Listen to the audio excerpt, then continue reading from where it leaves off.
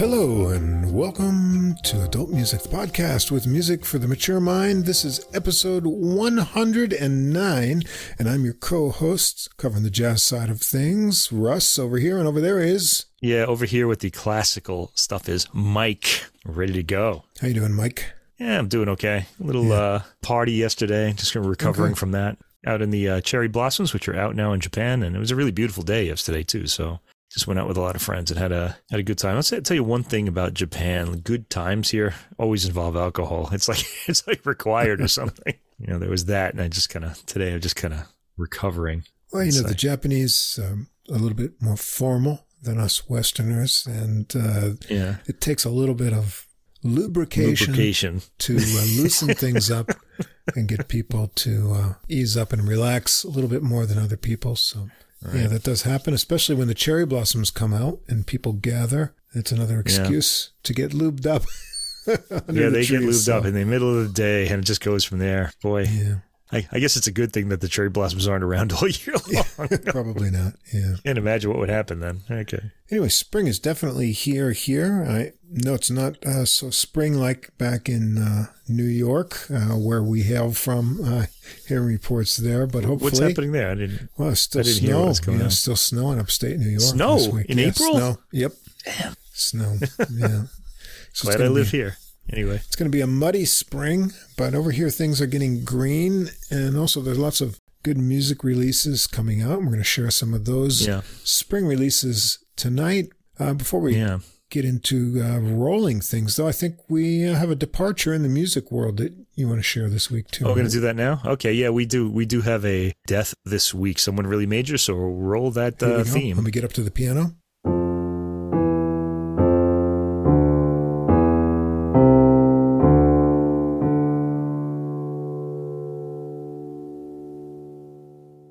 Our departed countertenor this week is James Bowman. Okay, he was a very famous countertenor. He died at the age of 81 last week, and he's a key figure in that voice type, which sort of came back into style with period instruments. People probably have heard about the castrati tenors who could sing at the I know, right? They could sing with full vocal power, you know, in the high like women's range. And for reasons that I don't really want to go into now, I think you can probably guess by what the name they were called by. But approximating that were the countertenors. They kind of came back and they sang in this falsetto voice. It's not a full power voice, but it was kind of like a light voice, and people would do it. But then James Bowman came along and really changed the game. He just obliterated notions of the countertenor as a limited voice. He had a wide range, and he was able to like color his voice or sort of be flexible with it in ways that made his singing like more expressive really than anyone at the time when he first appeared on the scene. And he's had a huge influence because like now all countertenors have developed those skills in their own way. So that's a big loss. He did live a good life dying at 81. And I remember hearing him on a lot of Christopher Hogwood conducted albums, another conductor who I remember from my 20s and 30s who is now no longer with us. So rest in peace, James Bowman. All right. Well, we are the podcast that brings you new releases in classical and jazz music. Before we get into the music for this week's episode, I want to remind everyone that in the episode description, you can find links to Spotify and Apple Music for all the recordings that we're going to talk about. Also, at the top of the description, there's a link to the full episode playlist. You can get all the music in one place on Deezer. That's our favorite CD quality streaming platform. You can also follow us there. They have podcasts too. Just look us up, Adult Music Podcast. You can get the playlists and the podcast all in one place. If you can't see the full description or recording list on your app, or the links are not active, you can always come over to our host site where everything's tidy and easy to follow. That's Podbean, PODBEAN.com. If you enjoy the podcast, just take a moment to follow or subscribe wherever you listen to us, and tell a friend too. Have any music-loving friends, musician friends? Word of mouth is one of the best ways we can get new listeners. And if you just take a moment as well to give us a ranking or write a short review, that helps us get listed in the recommendations for music and music commentary. That also helps us grow our audience. In addition, come over to our Facebook page. Look us up, Adult Music Podcast there, and you can get extra info during the week. You can see new releases. I put up a bunch of jazz stuff every week, and Mike puts up, he's got a link up there about a recording I think we're going to hear next week as well. That was a while back. I got more stuff coming up that I didn't put up. I got to do that. The High Baroque Trumpet. We'll do that next week, finally. Check us out over there, and you can also leave a message or comment there. You can see the interaction and feedback we get from the musicians with a lot of recordings we discuss. And we've got most of our followers are all musicians there, too, that we've talked about. So our hope is to grow a little community through there, and you can become part of that. In addition, if you want to get in touch with us, any comments, questions, any musicians out there, you want to let us know about your own recordings, or really, we'd like to hear from you if you listen to us wherever you are. We've got people around the world, India, Bangladesh, Kenya. We've got downloads from all over the place. We wonder, who are you guys listening to us? Or ladies, drop us a line. We'd love to know who you are and why you like the podcast and what you think of any of the recordings we discuss. So send us an email. The address is adultmusicpodcast, that's all one word, @gmail.com. Additionally, we're sharing our audience with some other podcasts, music-related podcasts, and hopefully some of the listening base has some common points. So we've got Tom Gauker's Something Came from Baltimore. It's a jazz, blues, and R&B interview podcast. It features a lot of well-known musicians and some interesting themes every week. Also, famous interviews in neon jazz. I'm going to bring this one up later because it relates to one of the artists I'm going to talk about. That's from Joe Domino. Oh, wow. He interviews artists, musicians, and writers. And then for jazz fans, we've got the same difference. 2 jazz fans, 1 jazz standard, where they look at several versions of the same jazz standard each week. They play little parts of each version, and they discuss the history of the original and the different versions. So you can find links to all of those at the end of the description, and at the end of the episode, get a little promo audio clip from each one. And so be sure to check those out if you need some more music-related podcasts throughout your week. Right, and that's a podcast that I've been listening to, that last one too. Same difference. So I'm subscribed to that, and I've really been enjoying it a lot. Cool. So I want to also say, people, write to us and let us know what you want to know more about. We want to serve the audience. So if you have a way that we can improve the podcast or something like that, also let us know. We're very interested in your feedback.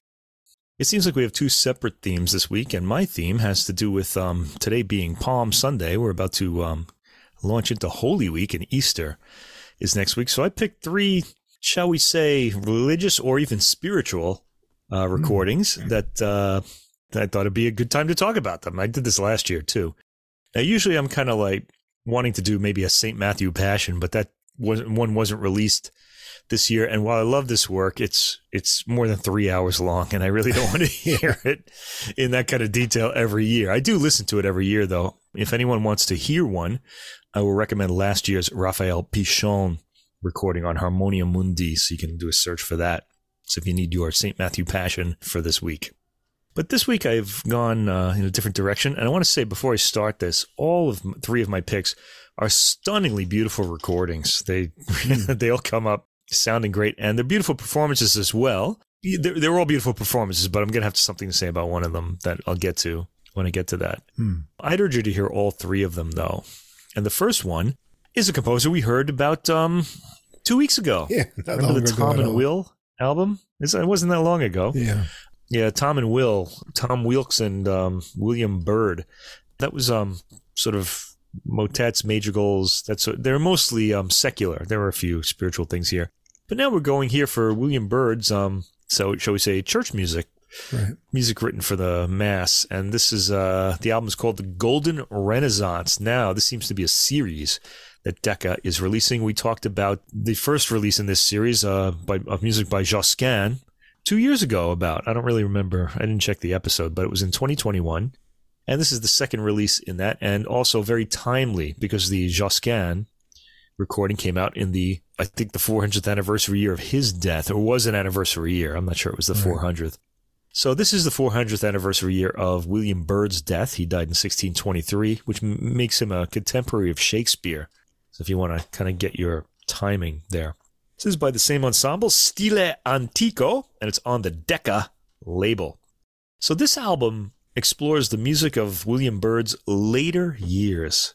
And it's also, the notes say, private music, and sometimes even secret music composed for small groups of singers who shared his commitment to creating these beautiful sounds. Now, when they say secret music, what they mean is Catholics. Byrd was a Catholic in England, so they were being prosecuted at certain times in England, and these masses and songs needed to be hidden at the time. Although Byrd himself was a really, he got a lot of respect, let's say, and he had a say in the way things went, so he got to sort of protect a lot of people at his time, as much as he could. Anyway, this program features an unnamed 4-voice mass. Now, when we talk about a mass, there are 4 or 5 sections of the mass. Here we have, I think, 4 of them. The Kyrie, Gloria, Sanctus, and there's a Credo too, but I don't know if they do the Credo here. Oh, they do. Okay, Sanctus, Credo, Sanctus, and Agnus Dei, the Lamb of God. Set to music. This is a traditional thing. Now, when you said a mass in the Renaissance, this was the highest level composition you could possibly do. Once we got to the classical romantic era, that became an opera because it just used all the forces available at the time. Before that, it was a mass.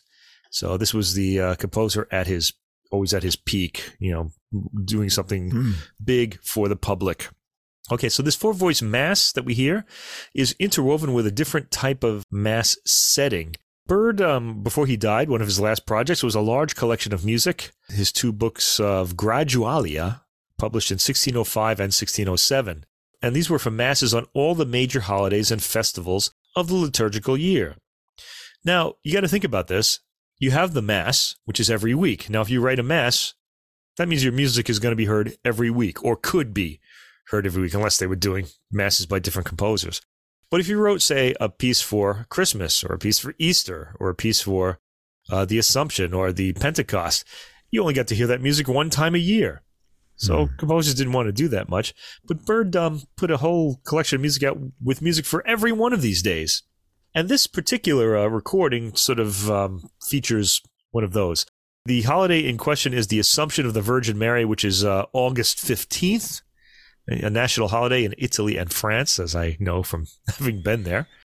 You have to imagine yourself on that day. If I had waited until 15th of August to talk about this recording, it would have been old by our standards here on this podcast, although it'll still be worth hearing at that time since it's a great recording. So you might want to pick this up and just put an August 15th sticky note on it and enjoy it on that day.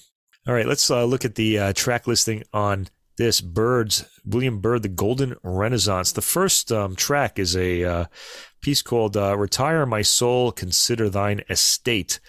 And the notes call this the most intense of Byrd's English songs. It's in English. It's got beautiful, smooth entries and harmonies, as we're expecting now from Stile Antico and really from Byrd's writing. This work proceeds in a slow, somber fashion and sets a resigned mood. A lot of Christian or Catholic, traditional Catholic Renaissance era music sounds resigned. Nothing like the joy we get, say, in the Baroque era from Protestant masses or from American gospel choirs. It's really very much the opposite, somber. The somber last line sums up the text. Singers sing, "In pale death's reckoning tables, thy days will seem but dreams, thy hopes but fables." You see, now I don't want to live anymore now. It's just all over. Moving on to the second track, let's get ourselves out of that. A more cheerful one, as the title would suggest, Gaudeamus Omnes in Domino. That is Latin for "Let us rejoice in the Lord." It's a much brighter setting than track 1. This is a good programming contrast. And it starts in the high voices. The text encourages the assembled to celebrate the feast in honor of the Blessed Virgin Mary. The Glory Be part is set off, glory be to the Father, meaning, is set off from the rest by having the words sung together in harmony rather than weaving counterpoint. So you'll notice it right away. And then the opening lines are repeated. All right, we get to the first part of the traditional Mass, the Kyrie, Lord have mercy. This is written for clandestine Catholic services. Yeah, they had to go into hiding because of the whole Protestant Reformation happening in England. And printed in the early 1590s as a small pamphlet with no title page or other identifying materials. Byrd never gave this mass a name, and no other English musician had tried to set the Latin mass to music for almost half a century at that point. That's 50 years. The practice among composers had been to quote popular tunes, use traditional plain song melodies, or recycle older works in writing a mass, but Byrd does none of these things. We're getting a completely new work, very holy in its conception. So the voice heard here is immediate and always Byrd's own. The Kyrie has a lovely opening in the middle voices, which are then complemented by high and low voices as they sing in counterpoint. And the text is easy to follow because the melismatic lines, changing notes on a single vowel, are kept short. So we can kind of hear the words change pretty easily. There's a glowing quality to the voices in recording and to the space the recording was made in. It's a really beautiful space. This is a great recording. Good one to sample on your stereo if you're buying a new stereo. The composition is separated into 3 distinct sections for the 3 sentences that are sung, Kyrie eleison, Christe eleison, Kyrie eleison, as is traditional. Here it's kept short and to the point. Track 4 is the Gloria, which is also from the Mass for 4 voices. This is a longer prayer, glory to God in the highest, etc. It starts with the traditional plain song opening by a single voice. Right? We usually start that, and then the chorus bursts in and makes us amazed, and that's what happens here. The voices start weaving through the text. At Laudamus Dei, we have the singers singing the words together. This ends with Glorificamus Te, so it's like the whole congregation has come together in praise. And then we go back to counterpoint. The piece is composed in sections, which is sort of necessary in such a long prayer. The lines are gotten through rather quickly. Oh, by the way, if you want to follow the sections, you'll hear it. But on the word Jesu Christe and on Domine Deus is where the second section ends. The lines are gotten through rather quickly, and melismatic lines are kept to a minimum, making the text followable. The tones of the ensemble and harmony make the sound more on the cheerful side, and of course this is in Latin, as masses usually are at this period. We get away from the weekly mass with track 5, Propter Veritatem, Assumpta est Maria. And it sounds a little thinner. It's like it has fewer voices in it, but the mass has 4 voices, or they're attenuated somehow. The harmony sounds spare, texture is lighter. The expressive soprano voice is clearly heard, and I like her way with the words. The soprano voice drew me, by the way, throughout this recording. I like her inflection and her tone, and she blends in very well. I'm not saying that she stands out that way, but there's something about her expressiveness that really drew me, even in these really complex patterns. So listen to those high soprano voices. Things get more complex with the line starting Audi Filia e Vice, and lighten up again for the Assumpta est Maria section. You're going to need a text to follow this to know what I'm talking about here. You can probably find it online. You can definitely find the Mass words online. Right. Track 6 is the Credo of the Mass, which is the longest section. And it starts with a plain chant, as is often the case, and then the alto voices start the contrapuntal lines moving. Again, the text is set to compact lines, and they're easy to follow due to their brevity and the use of 4 voices. I really like the compact way Byrd has of setting these lines in counterpoint. He gets through the sentence relatively quickly. I mean, we could be on a single vowel for 5 or 10 minutes if we wanted to be, depending on how resourceful the composer is. There's some word painting in this, which is a fun thing that the Renaissance era composers did. We have the words sepultus est, which means he was buried, okay? And they're very quiet, as you would imagine. When somebody is buried, it's very quiet. And then when we have et resurrexit, and was resurrected or rose from the dead, we have a winding, rising, crescendoing line. It's kind of interesting. It's like, and it sort of sounds like it's not just a sudden burst of sound. It's sort of like it's just being sort of coming into being from nothing. It's really an interesting effect. The longest text of the Mass is musically divided into digestible sections too. Track 7, Assumpta est Maria. Now we already heard a piece sort of with that name earlier on track 5. This brief text starts with the women's voices singing the syllables together in harmony. Counterpoint enters the picture when the men's voices come in, and this is a brief track at 1 minute and 31 seconds, but there's a lot of musical content in that time. The Alleluia at the end has a more sprightly rhythm, unexpectedly emerging out of the setting. Track 7, I recommend that one as a sample. Track 8, Sanctus and Benedictus. This is from the Mass. And there's a lovely melisma on the ah vowel of sanctus at the beginning, right away. It's traditionally said 3 times in the prayer, so we get to hear these gorgeous voices sing it 3 times in that style. First with a solo voice, then the second time with harmonies, and then the third time with even more harmonies, more voices. The words are scattered in the different voices, but this is not contrapuntal. What I mean is scattered is they all come in at different times with the consonant or syllable sound, but they're not weaving contrapuntal harmony. The voices don't enter in a straight line with the harmony. Then we get to the Pleni sunt Caeli section. Heaven and earth are full of your glory. The counterpoint becomes prolonged and lighter in texture in the Benedictus, with the ensemble showing a lot of variety in their vocal approach. Track 9, Optimum Partem Elegit. This is very striking.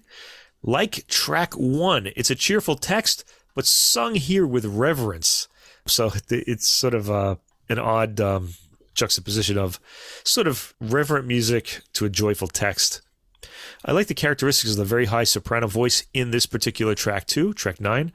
It resonates beautifully in the space with the vowel sounds she produces.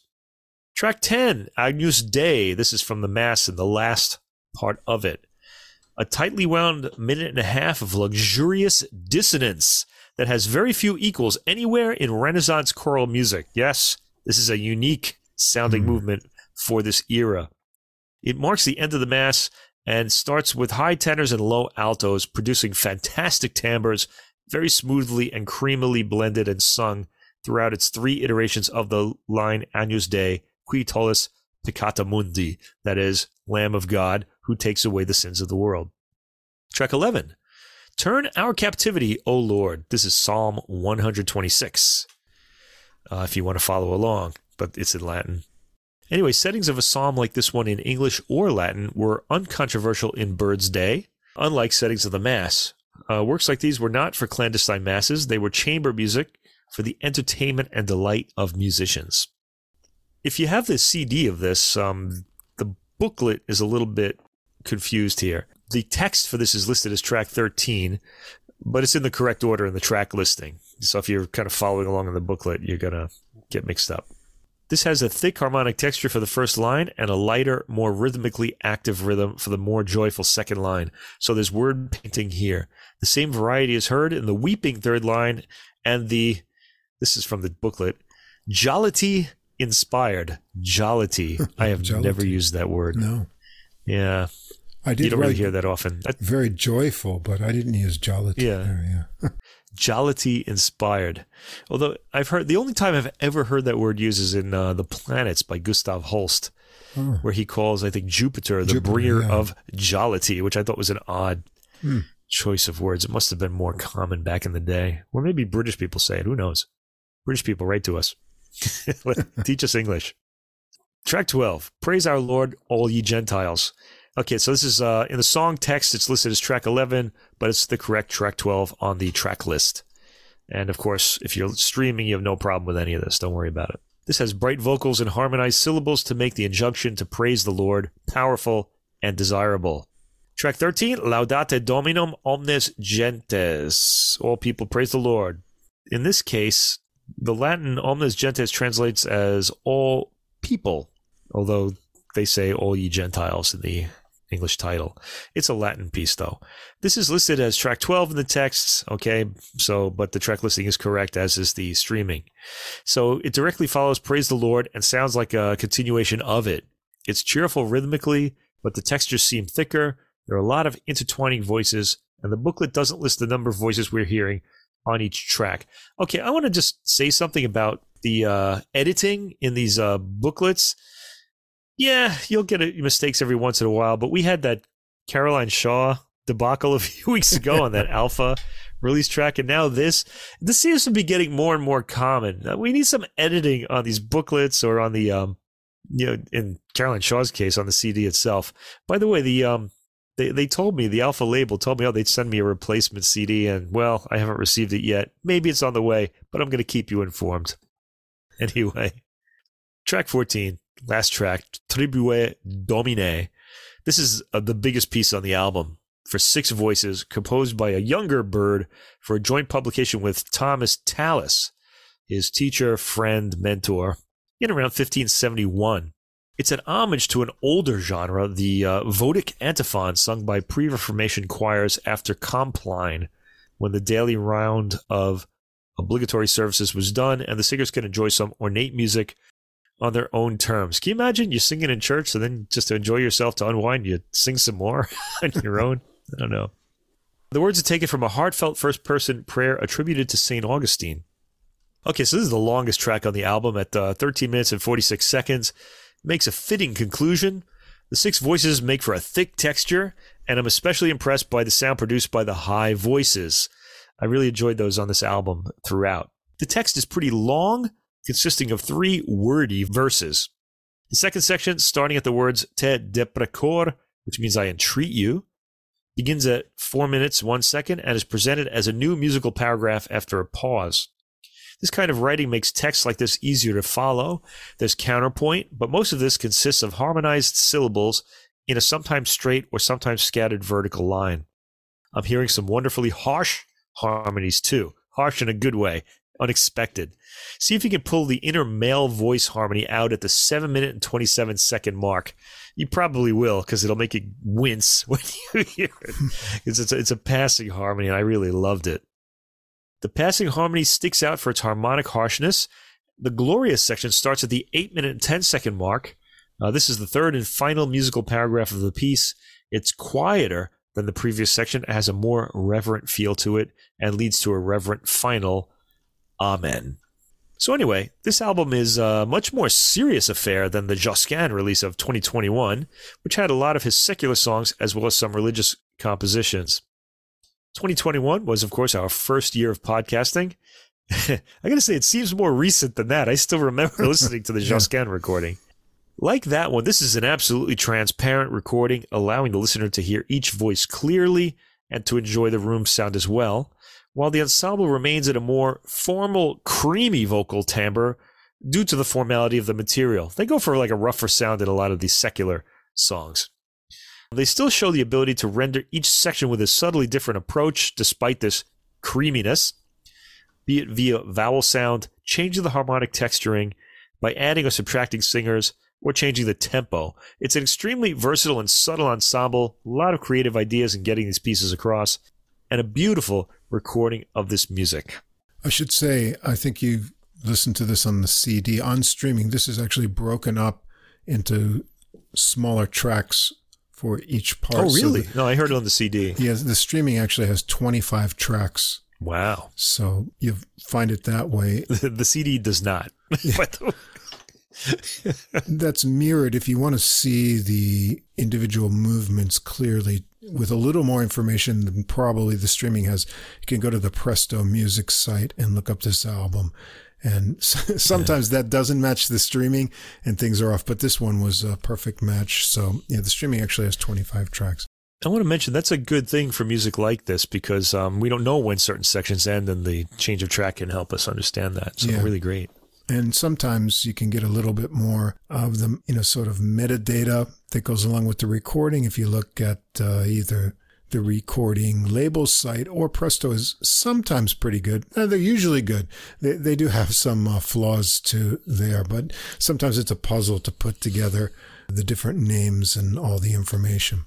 Anyway, I enjoyed this recording a lot too, especially, well, as you talked about in the final piece there, the intersecting lines, but also throughout the program, they create these really interesting harmonies, crossing tensions and interesting sort of releases.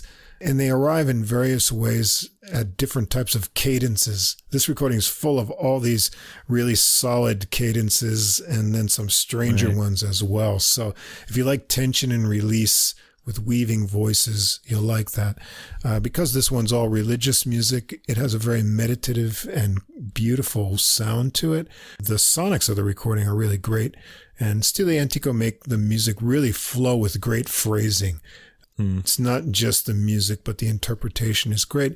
And the balance of all the voices is really excellent as well. So I really love Renaissance vocals myself. And this recording is really beautiful. And just the way everything flows from the individual phrasing of pieces through the whole program, I found it really enjoyable.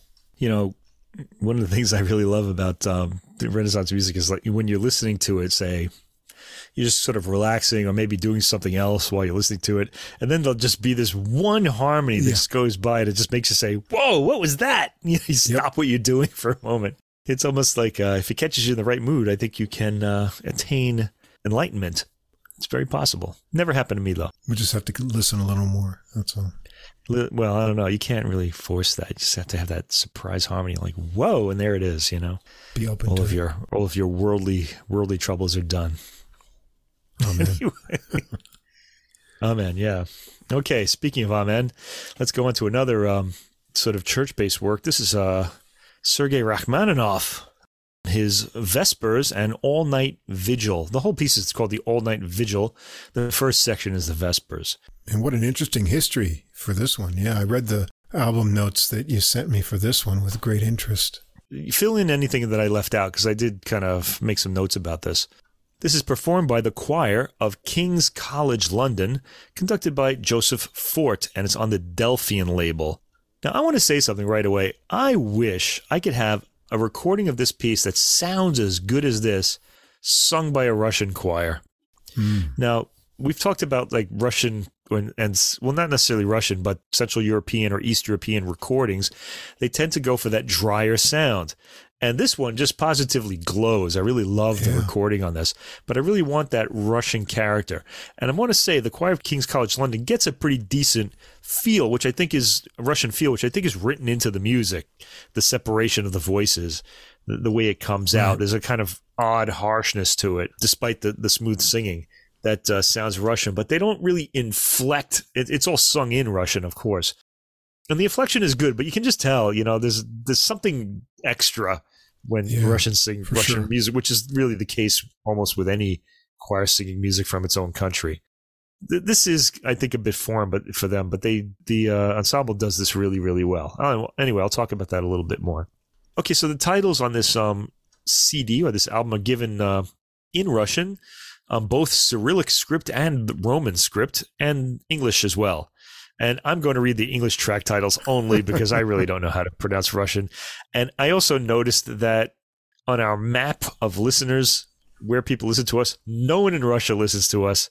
And there's one person in the Ukraine that listens to us. So we haven't had Russian downloads for a while. When we started out, we would get a few, but not in recent months. So. There's that one person in Ukraine that seems to keep listening to us, though. Welcome to adult music. Yes. I want to say to him. Anyway, premiered in 1915, the All-Night Vigil provided a stirring expression of a unified Russian identity amid the existential threat of military conflict. Yes, the Bolshevik Revolution would come in 1917 and turn Russia from a czarist state to a communist state. Anyway, after that Bolshevik Revolution, the All-Night Vigil came to occupy a questionable status, as you can imagine. In the Soviet Union, its artistic merit was now emphasized through minimizing its sacred import and instead stressing Rachmaninoff's unusual mastery of ancient Russian folk song, as the Soviet newspaper Izvestia noted in 1943. Forgive my pronunciation. In contrast, for Russian émigrés cut off from their homeland, the All-Night Vigil served as a space of religious and cultural memory. It was an oral or sound remnant of a lost world. I fear that all classical music may fall into that category in the coming years, so here I am preserving it. I hope you're listening, listeners, to this music as we talk about it. We have to preserve it. So I feel like we're going to be in that Fahrenheit 451 situation where everybody has to memorize the books so that they can survive the authoritarian governments that are ruling them. Anyway, so for listeners today, the beauty of Rachmaninoff's creation invites one to ponder anew the complex meld of spiritual, artistic, and national inspiration achieved in a moment of historical crisis. Now, incidentally, we just talked about William Byrd's the anniversary of his death. This year is also the 150th anniversary, I believe, of Rachmaninoff's birth. Okay. So that's sort of being celebrated by a lot of orchestras as well. The texts in the booklet are given in Roman characters, and also there's no Cyrillic in the booklet texts, which will disappoint some if you happen to be Russian and you want to listen to this. But it's a relief for me. This music, I don't know the Cyrillic alphabet. The music isn't contrapuntal. It's really an early 20th century work. So even the Russian language here is easy to follow along with the text in hand.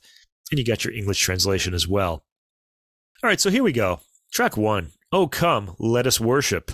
This was newly composed music at the time, but imitates the world of Russian Znameny chant. By the way, do you want to say anything about the history that I didn't say? Or? Well, it was interesting that Rachmaninoff's background, he grew up listening to church music, and I think it mentioned that he was particularly fascinated by bell sounds, which you often hear in his orchestral works. And so he said that he memorized the things he heard in church music and would go home and work from his memory, on the piano to use those. But he was interested in the music, but not necessarily in the religious concepts and, the sort of liturgical standards for the music, which was something he had to come back later to learn to get his music kind of accepted as religious music. So there's sort of that catching up religiously for him. And then also the notes sort of outline the national characteristic of why the music was important, to have this real Russian character, which incorporated these chants and other type of things in there. So it's sort of music that has a religious and then also a kind of ethnic and national kind of significance when it came together on the stage at that time. So it is a multidimensional kind of composition. Yeah, it absolutely does. And I've talked about this with, former Soviet satellite countries, Ukrainian people, and they all love this this work, really. And all the former Soviet countries, too. It's just sort of, it sort of brings them together in a way, So good for music, always bringing people together. We should probably start playing this right about now. Anyway, this first track, Oh Come, Let Us Worship, it's newly composed by Rachmaninoff, but imitates the world of Russian Znameny chant. Now, I'm really not familiar with these different chants from Russian folk music. I'm sure this would really electrify, Russian or, Russian satellite country listeners.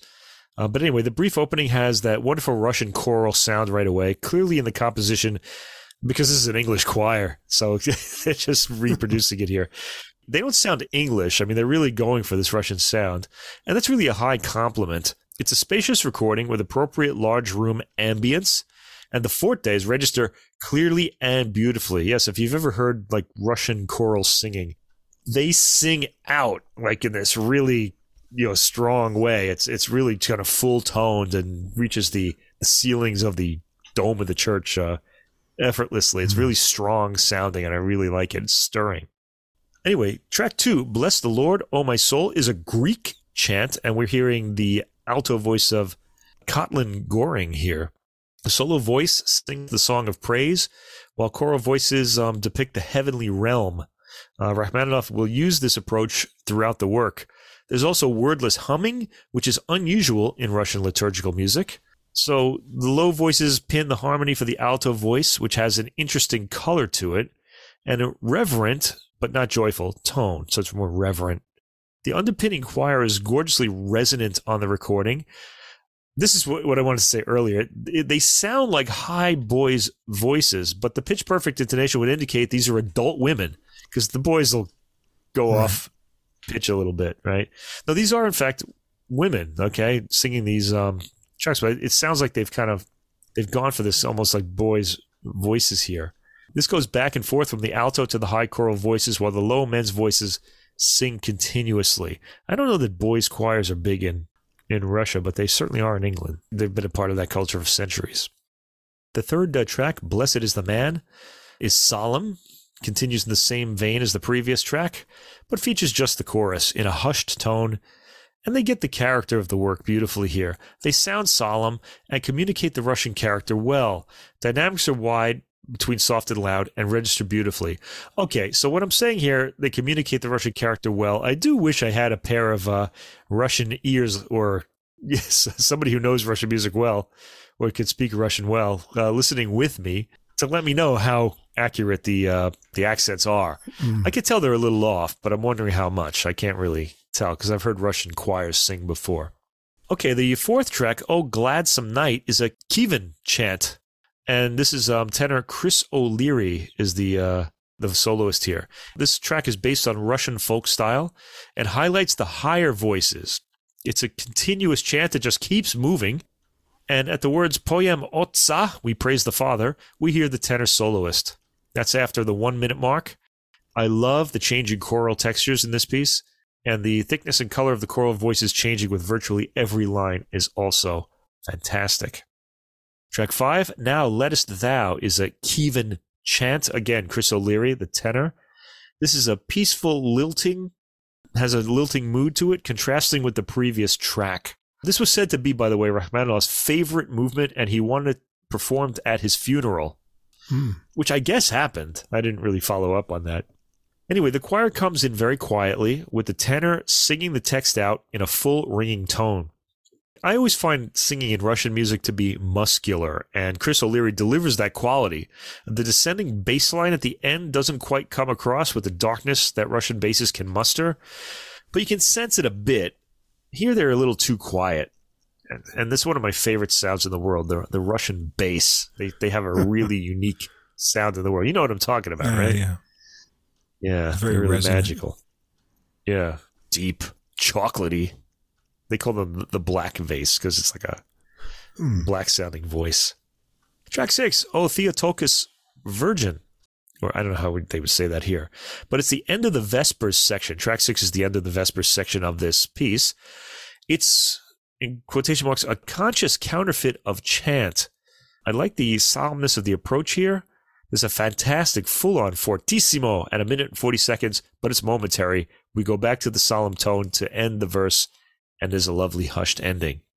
Track 7, we're now in the all-night vigil part, lesser doxology before the 6 psalms. Now, a doxology is a liturgical formula of praise to God, so it's something that's said every week. Anyway, the second half begins here. Rachmaninoff musically presents the beginning of Matins, which is very early in the morning for Christian monks. This uses a Zameni chant and a vocal imitation of bells. So here we go with the bell sounds. We're going to be hearing them from now on, really. I guess the bells of Matins in the monastery, the cloister. It's the beginning of a bookend whose closing is track 12. So track 7 to track 12 are almost 2 bookends with the tracks 8 through 11 sandwiched in between. It starts solemnly, and there's a stirring crescendo at the minute mark, which results in a sudden quieting. The rest is solemn. Track 8, Praise Ye the Name of the Lord, is a Zameni chant. This is the point of the service when the royal doors of the iconostasis are opened, and the clergy process to the center of the church. Now, an iconostasis is a wall of icons and religious paintings that separate the nave from the sanctuary in an Eastern Orthodox church. And you can see pictures of them online if you want to imagine that happening. The composition has an attention-grabbing circular quality to it with clear modal harmony as well. It's pretty brief, and the Alleluias act as signposts that help the listener get a sense of where he is in the composition. And I liked this particular movement a lot. Track 9, Blessed Art Thou, O Lord, is a Znameni chant. Chris O'Leary is the tenor again here. A section of this piece, or this movement, reappears years later in the finale of Rachmaninoff's 1940 Symphonic Dances, Opus 45. This has a clear chant quality to it. It sounds traditional in structure. I love the sudden fortes in this and in other movements. They're awe-inspiring. Again, the timing and vocals capture the Russian feel well.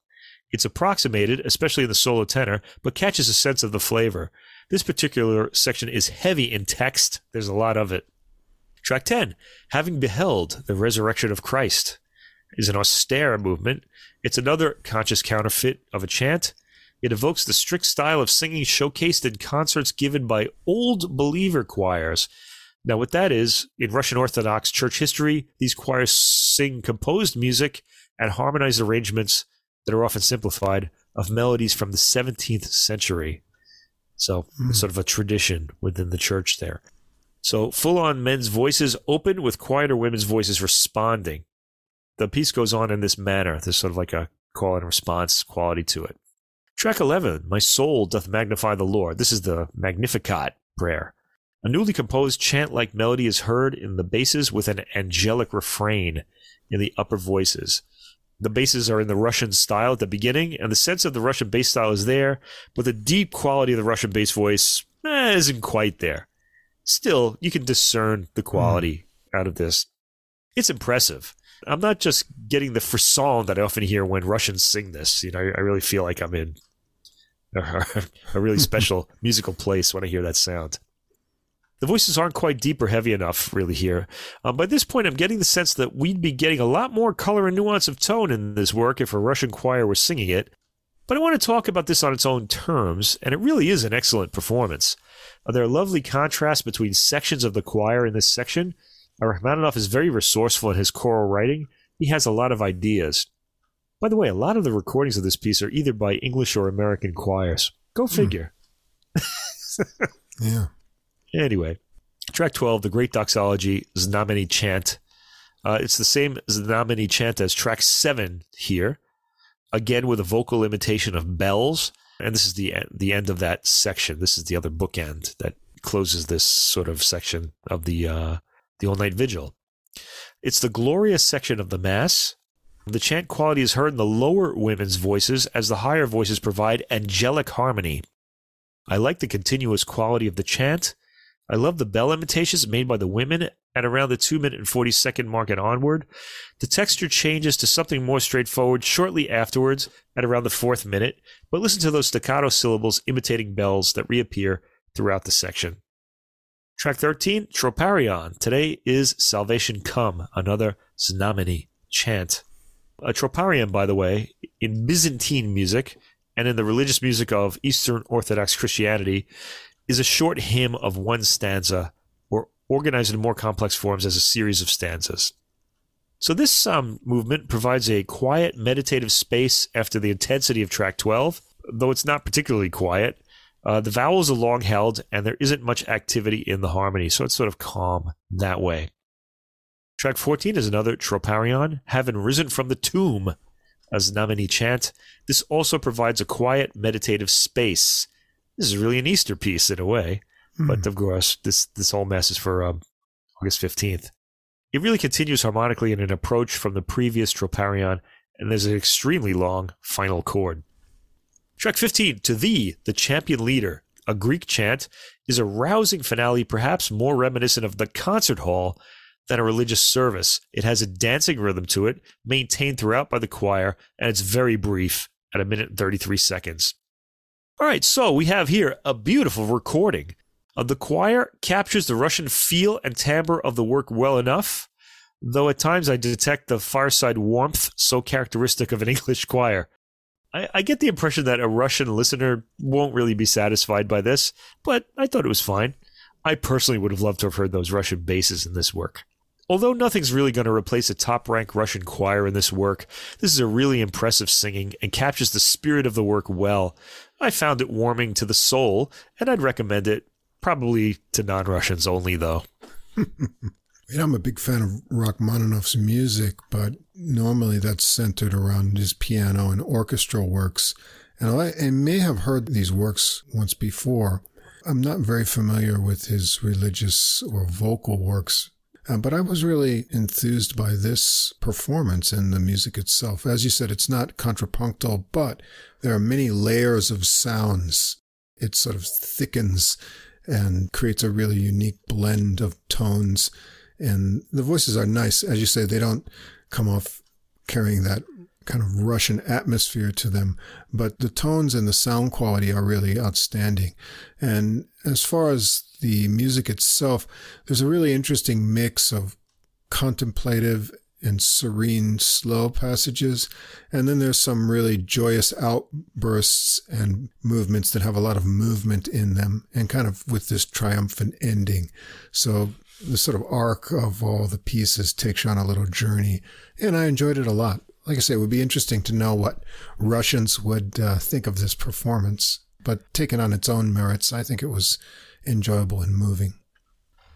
All right. And now my final recording for this week is a a piece that I love a lot by a composer that I love a lot. So I was really looking forward to this, and I really should have done it much sooner, but we finally got around to it now. This is the recording of Federico Mompo's Musica Caeda, and it's performed by Stephen Hough, who I featured on our first ever podcast. And this is on the Hyperion label. Stephen Hough is really my favorite pianist, or maybe it's Stephen Osborne. I tend to go back and forth between the two, depending on what they're playing.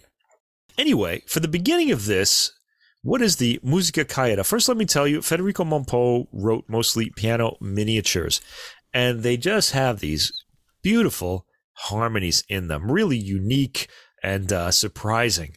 You can think of this as in the French style. He himself was Spanish, but the French style of Debussy and Ravel. They sound like very big influences on his harmony.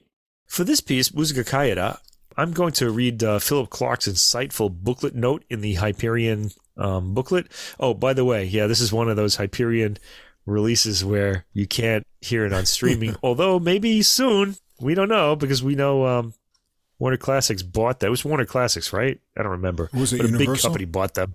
Was it Universal? Okay, I think sorry. It was Universal, yeah. Couldn't have been Warner Classics. Universal Music Group. Good for you, man, for the memory. I'm really on my way out here. Yeah, Universal Music Group bought it, so we're probably going to start hearing it on streaming, one would hope, because you're going to want to hear this one. So anyway, here's what Philip Clark has to say about this piece.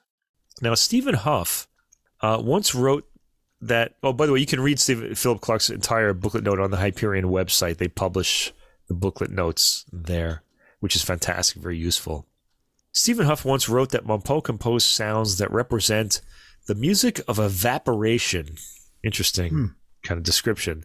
And Musica Caeda is probably the most evaporating set of works that Mompo composed. They're very amorphous. Now, let me just interrupt here. I'm going to have something to say about that, because they're not as amorphous as I've always thought they were, at least not in this recording. All right, the title comes from the book Musica Caeda. It comes from Cantico Espiritual by the Spanish mystic and Carmelite friar St. John of the Cross, who lived from 1542 to 1591.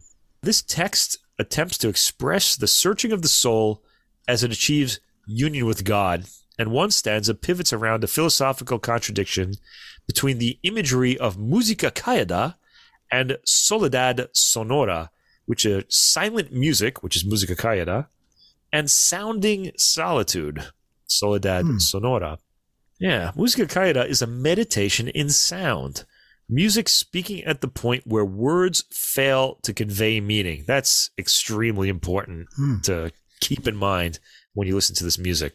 Where is that space when we have meaningless words, but then when there are things that happen that words can't express, and there's like a dropping off? I often think of that point as where, say on the piano, you have an 88 keys, and you get up to the 80th key, and then after that, there's nowhere to go. But there's still more sounds that can be heard. You know what I mean? That's sort of that sort of feeling. All of these works are miniatures. You can think of each piece as a carefully cut, polished gem, which is rotated slowly against the light, a process of discovery that doesn't develop Mompo's material, but gradually reveals the essence of its innards. Ah, beautifully said. Yeah. It's like showing you something. It's sort of, you can almost think of these works as, in Christianity, they talk about like a vision or something being revealed. And we're getting this as revealed music, let's say. It's not something that's going to develop or you're going to like learn the elements of it through the changing of the material. Intricate, subtle shadings emerge from the shadows before the piece simply stops. The pieces aren't linked by any musical motifs or other connecting devices. Well, yeah, that's true, but they do have form, and I want to talk about that. Instead, they can be thought of individual moments, each one to be appreciated for its uniqueness. Mompo rubs out all structure or connections. Not true. There is structure in these pieces, maybe connections. Okay? So the disembodied sounds of the music float toward the ether. This is probably what Hough meant by evaporation. This is music that does not concern itself with the musical event, such as a cadence or climax. That's true. Or rhythmic momentum or harmonic arrival. It doesn't act upon you. Instead, it makes listeners contemplate their own relationship with the sounds. Contemplate how sounds impinge on their own solitude. Now, I want to say, as far as structure goes, okay, there's probably not structure in the sense of harmony building up a sort of structure that's going to resolve at the end. So maybe I have to apologize to Mr. Clark because I'm misunderstanding what he's saying. But these pieces do often have form, and it's usually ternary. There's usually an opening section, then a middle, and then the opening will repeat at the end. So they are followable in that way, even though there's no real development of the lines. They tend to repeat or just be there and be beautiful and then vanish or evaporate. I wrote some long notes about a few of these movements, but there are a lot of tracks on this album. There are 28, so let's go through some of them. Divided into 4 notebooks. First, we have the first notebook, and we may as well do the first track here. This notebook was written in 1959. The first piece in there is called Angelico, or is labeled Angelico. And we hear what we're going to hear really throughout this entire album. Beautiful light chords with melodic figures connecting and circling around them. And Huff's touch really is ideal for this music. He made an earlier recording of Mompo's music about, man, it must be like 30 years ago now. It was in the 90s, I'm pretty sure. 1998. I think it's right at the end of the 90s, yeah. Okay, so a little less than 25 years ago, let's say. And this is the second one, and we knew he had a great touch for this music then. And he has a real sense of how to make these chords go straight to the heart with just the right touch. The chords are absolutely magical, as we would expect if we've heard Mompo's music before. And if you haven't, I suggest you do. You're really missing out. It's reminiscent of the magic that Debussy and Ravel and even Erik Satie wrought. Satie because he was also a miniaturist. The piece sounds like it has a solid form and a resolving chord at the end. But resolving what, really? It's very satisfying and indicates the magic we're in for on this recording. The next one is louder and heavier in sound, lent, which means slow, but still in that magical Mompo harmonic world. Now, the louder chords have a rougher edge to them after the first piece. The third piece, Placide, strikes a midway point in volume between the first two. And oh, that magical harmony. Oh, this is just like a treat for the ears throughout. This has form and feels satisfyingly complete by the end. When I say it has a form, I'm generally meaning it has an ABA form to it. The fourth piece, Afflitto e Penoso, has a creeping quality to it with a bass note followed by appoggiatura-type chord pattern.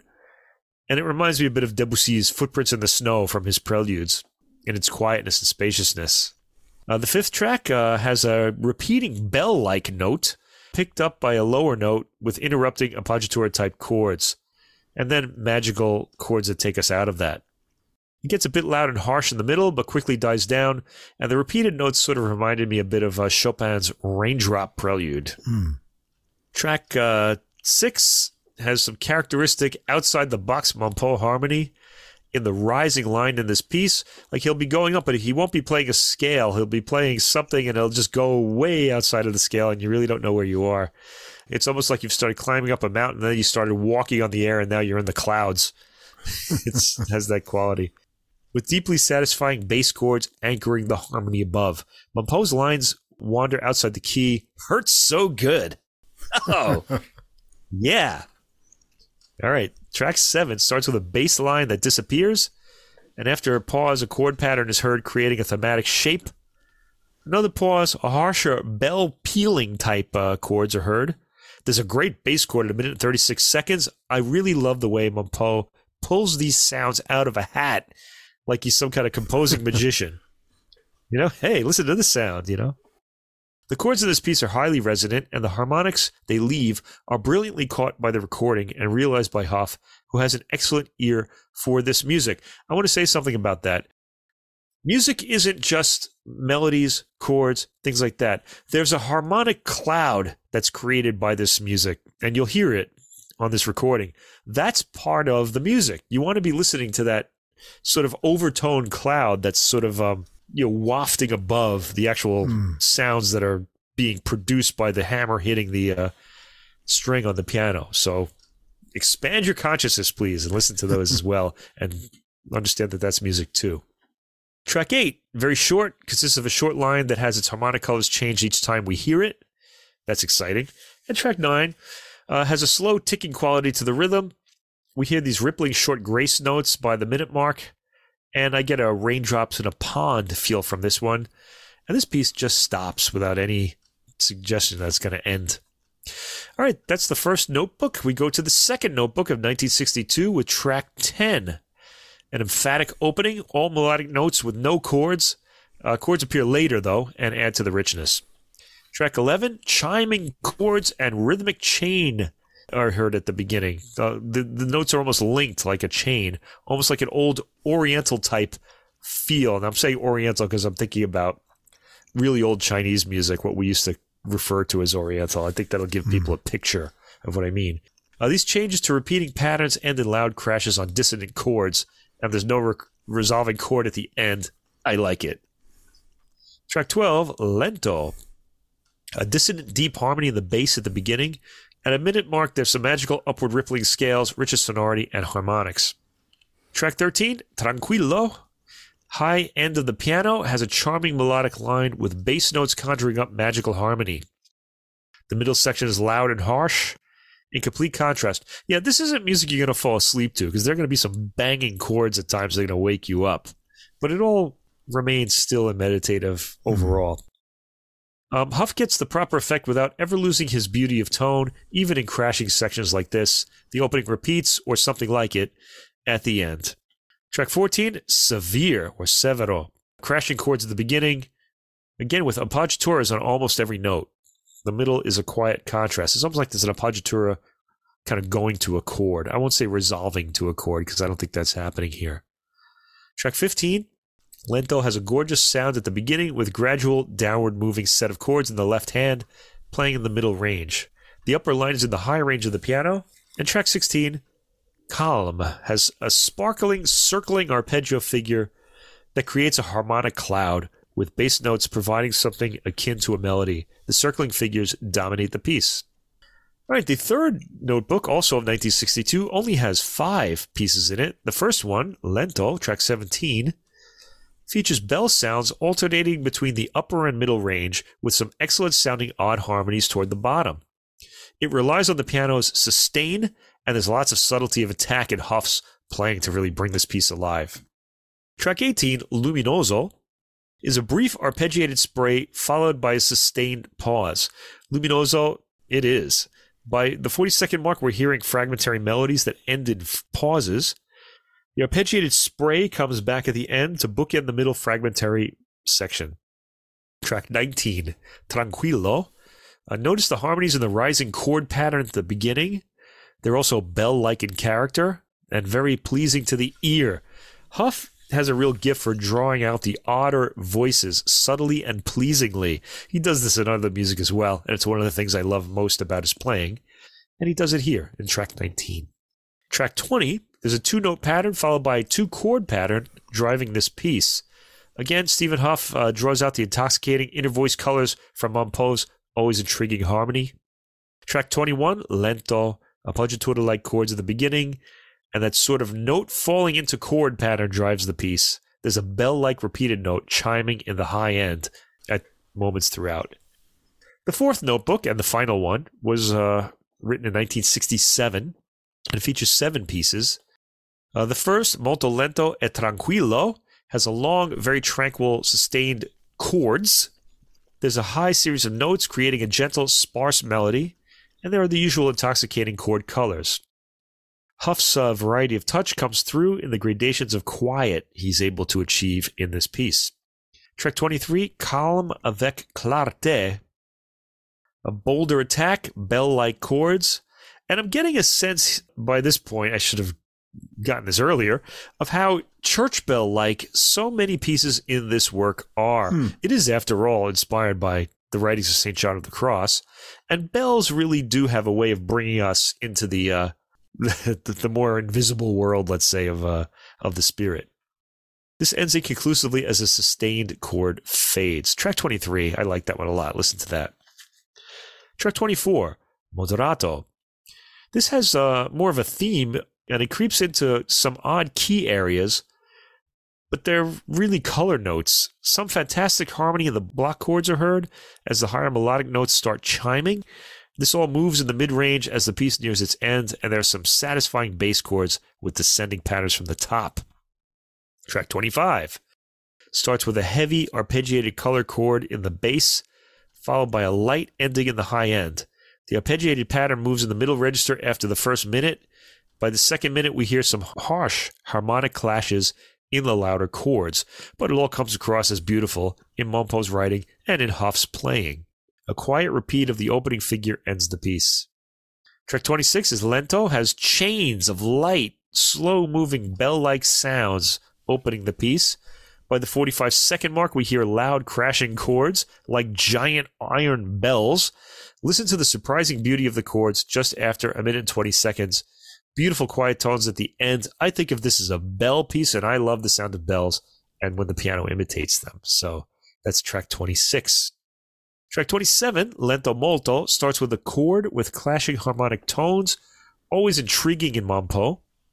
The piece unfolds into more melodic patterns from there. Now, I'm saying melodic, but these aren't really lines you can sing, so it's not melody in that sense. It's melodic in the sense that it's horizontal harmony, not vertical harmony, which would be chords. Huff pulls out all of his touch technique for the gradations of softness heard in the middle of the work. I really love the light harmonic cloud created by the chain of bell sounds after the 2-minute 30-second mark in the bass. You want to listen to those chords. They're part of the music. And the final track, Lento, a pretty straightforward chorale-like chord pattern, starts this final movement. This really sounds like a church chorale in its chords at the beginning. After the first minute, we hear bell-like melodic chains of sound, then tolling chords come back by the second minute. The opening chords return as a bookend for the middle material, and the piece ends with a quiet, tolling bass note. And there it is. So this album is fantastic. It goes right to my best of the year list. By the way, if you're going to listen to our final episode of the year in December, this will definitely be one of the classical recordings on it. It's that good. I'm not going to leave it out. Even so, it's a bit tough to sit down and listen to straight through, although I guess you could listen to it while you're doing other things. There is contrast between the pieces, but I felt like it was too much, really. It's a lot of contrast between very short pieces, and I had to listen to it in 2 separate listens. It might be best to listen to it in 4, notebook by notebook. If you put it on in the background, it might make you float away, and you won't get any work done. So what am I going to compare this to? There haven't been that many great recordings of this, or maybe none. The benchmark work was always Herbert Hank's recording on ECM that was a long time ago that came out.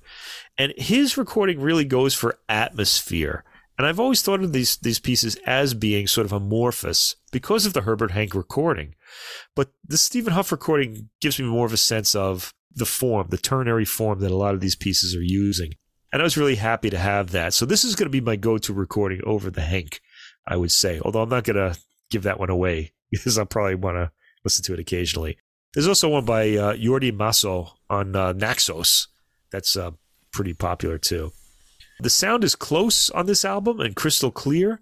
The recording itself is unmissable if you like piano music. It goes right on the year of the best end list, as I said. Huff really gives this music a French feel that is present in the music. It's in the harmony, and Huff knows the right touches to get those chords to sound French and timbre-based. Huff actually puts forth a sense of structure in these pieces, and as a result, they come across as deeply satisfying performances. All of this music produces exquisite harmonic clouds, which the excellent recording makes highly audible. And I felt like Huff was really interested in bringing out the musicality of these works rather than just say the atmosphere, whereas Hank is more interested in creating the atmosphere. So I still can't let go of that Hank recording, as I said. This Huff recording will be the one I go to first, though. I've never heard these pieces played as straightforwardly as they are here, and nevertheless, they still have exquisite attention to their sound world. I'm just mesmerized. I'm ready to just float off into the ether with these pieces. Yeah, as you said, these pieces are all very short, and you said revealing. I wrote somewhere like unfolding. So I guess it's the same idea. They're very simple and sparse, but they open up in interesting ways.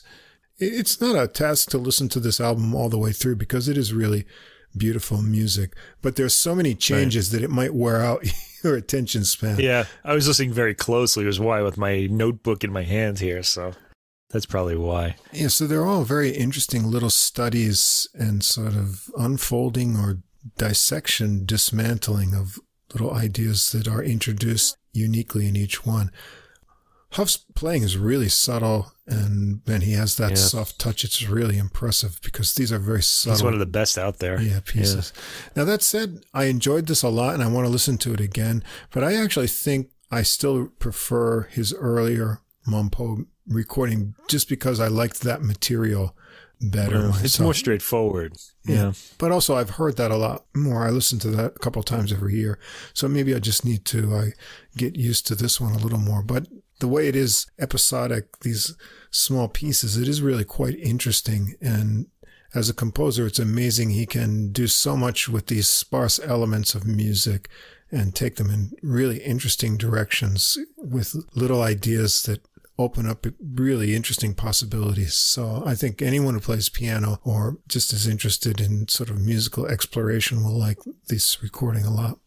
Now, what Russ was describing too, we always have to keep in mind when we're talking about music like this. This music was specifically composed to express the qualities that words can't reach. So if we sound really strange doing that, I mean, I think it's good to use like spiritual terms. Like I used revealed because it's used in Christianity, but we can't. Yeah, but you have to really listen to this and just kind of, it'll just maybe give you that understanding that language doesn't really express everything. I highly recommend that you buy this on a CD, or you can buy a stream of it too. I highly recommend you do that at Hyperion's website. All right. And there you go. That's the classical music for tonight. All right, moving over to the jazz side of things, all the musicians we're going to hear, or at least the main leaders we've heard before on the podcast, we're going to get some different combinations and directions of things. And we're going to start out with a really wonderful pianist, Bill Cunliffe, with the Bill Cunliffe Trio. And this is his release from middle of March 15th, Border Widow's Lament. And the label this is listed under is Night is Alive Productions. Well, we've heard Cunliffe before on the podcast. That's all the way back to episode 5. Wow. I thought the name seemed familiar. Yeah, with the John Patitucci Trio. And but here he's got another bassist that we've heard several times before. If you don't know Bill Cunliffe, you really should. He's got an impressive resume, graduating from Duke University. He got a master's degree from Eastman School of Music. And then for 2.5 years, he taught music at Central State University in Ohio. Then he toured as a pianist and arranger of the Buddy Rich Big Band. And he went back to Ohio, and he was a house pianist at the Greenwich Tavern in Cincinnati, and he played with a lot of big names when he was there: Woody Shaw, Joe Henderson, Freddie Hubbard, Benny Golson, and more. 1989, he moved to Los Angeles, and shortly after that, in the same year, he won the Thelonious Monk Jazz Piano Competition, and the judges were Hal Galper, Ahmad Jamal, and Barry Harris.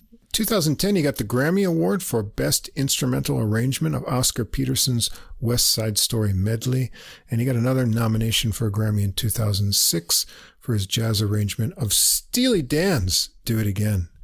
And he's been professor of music at California State University, Fullerton, and here he is with another bass player we've heard a couple times on the podcast, Martin Wind. And on drums on this recording, Tim Horner. We've got all original music by each of the trio members here, so this was something new to get into my ear, and I'll do my best to kind of describe the tunes. We're going to start out with a Cunliffe original, Whatever You Say. Well, now this one's got a lot of fun rhythmic play to begin the album. Wind and Cunliffe work synced unison syncopated melody lines with more piano chords built around them over cymbals and fills from Horner. That works into some bluesy percussive chords and drum fills into a section where Wind drops out and Cunliffe gets some tricky polyrhythmic playing with his own bass line and speedy right-hand lines. Wind joins back in and things shift into a nice chugging walking bass for a little while, but back to some piano only, and then Wind is back with a faster walk, and Cunliffe is soloing away speedily. Vin's up for a melodic solo at a slower tempo then, and things speed up again for some trading fours between piano and drums, and then they work it back into the syncopated bass and piano melody from the beginning, into the percussive chords, and some final trickles upward from Cunliffe. It's a fun one that really keeps you on your toes for all the rhythmic changes to start out. We're going to get a Martin Vind composition, Slang-a-Lang. That's Slangelang. Well, Horner starts this one out on drums with some subtle light drumming. Bass and piano join in on a kind of monk-like melody. At least that's what came to my mind when I heard it. The bass movement's very cool with halting plucks and little descending lines with the piano left hand. It seems like an AABA form with a contrasting B section where the bass switches up to walking under percussive piano chords, and there's a tricky little rhythmic skip in there as well. After we hear the A section again, there's a softer new section with syncopated bass and piano together and Horner filling in drums. Vind is back for walking under Cunliffe's solo, and he has really buttery smooth lines, chiming chords as well as things swing effortlessly. There's another chord section for Horner to work a more intense solo. They go through the melody sections again, and finally another section for the drums to fill through, this time with a bit more ominous sounding chords from Cunliffe, finishing in a series of pressing and slowing chords and a final surprise. Nice tight drum work from Horner on this one. Track 3 is another Cunliffe original, Interiors. This is a ballad. It starts with a dreamy 8-measure intro of ringing piano from Cunliffe and a softly ringing bass and some bendy notes from Vind in there. The melody has a longing but lifting quality to it. Horner has clear and light cymbals dancing and under things.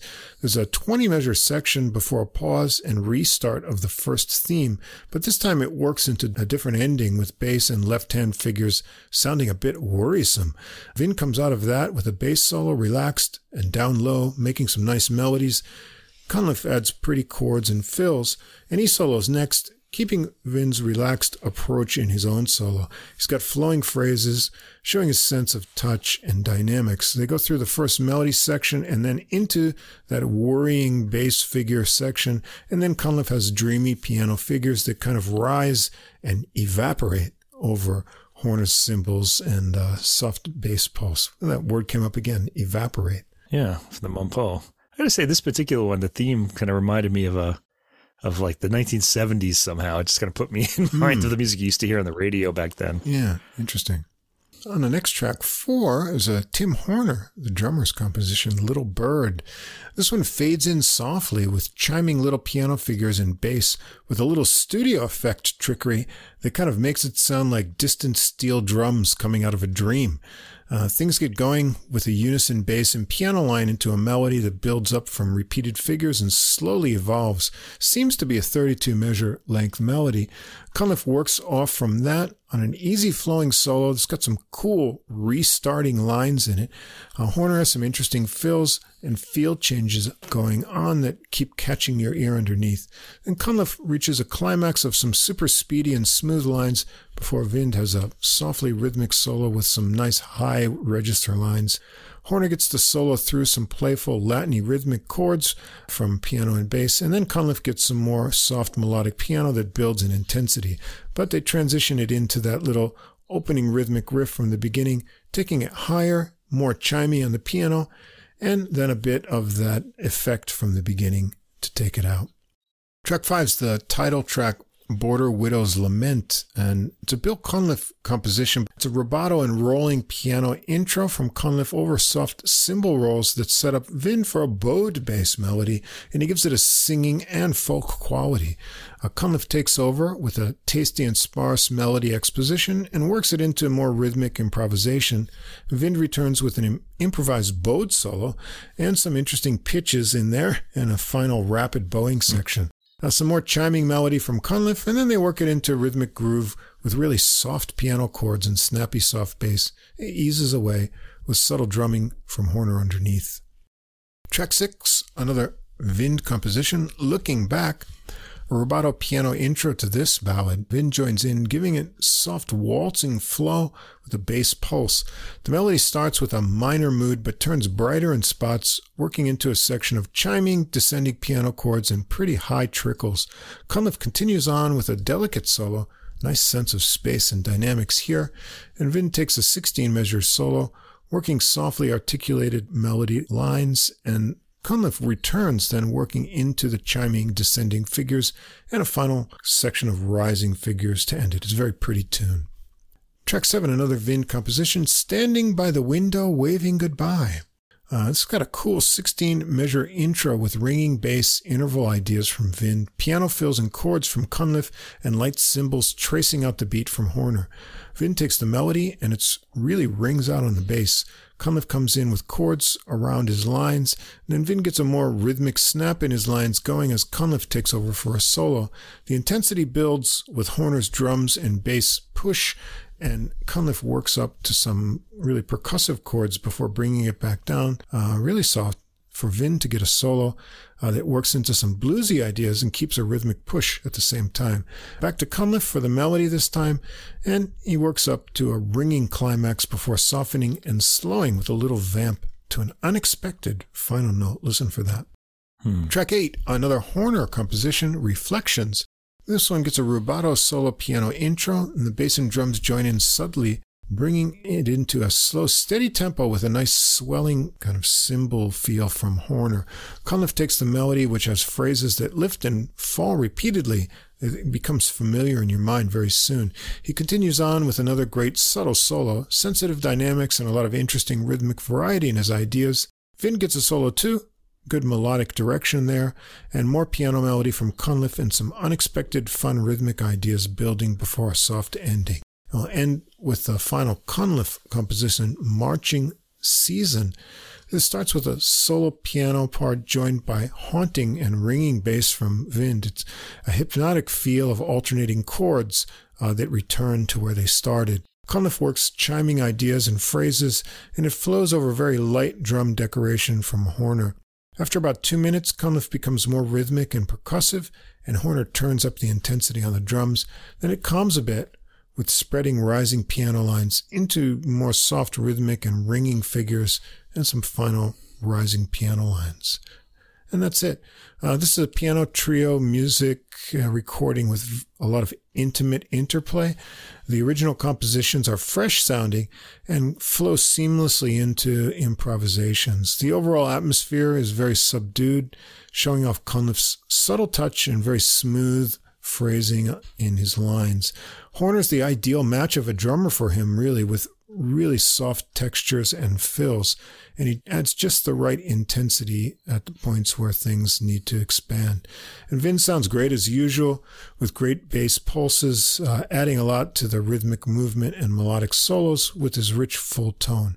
And I really thought this was a subtle and deep recording. I like to hear these three musicians together again.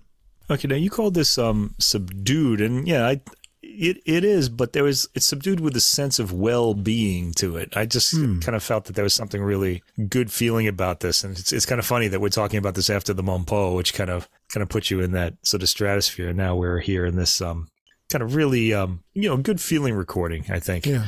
It's particularly the piano playing. It was really heartfelt, I felt. I kind of chose that word. The playing was really steady, sort of. It felt really secure to me. Like I really felt like I was in good hands, or someone was leading me the right way or something like that. I really enjoyed that. The harmony in this is pretty straightforward, falling between jazz and instrumental popular music somewhere. I mean, it's jazz. The rhythm is all jazz. It's a pleasant and engaging listen with quite a few surprising key changes sprinkled throughout the solo sections. That was one of the pleasures for me, was hearing the solo going, and then suddenly the key would just kind of drop to something else or rise so unexpectedly. And whoa, this was a constant surprise and pleasure for me.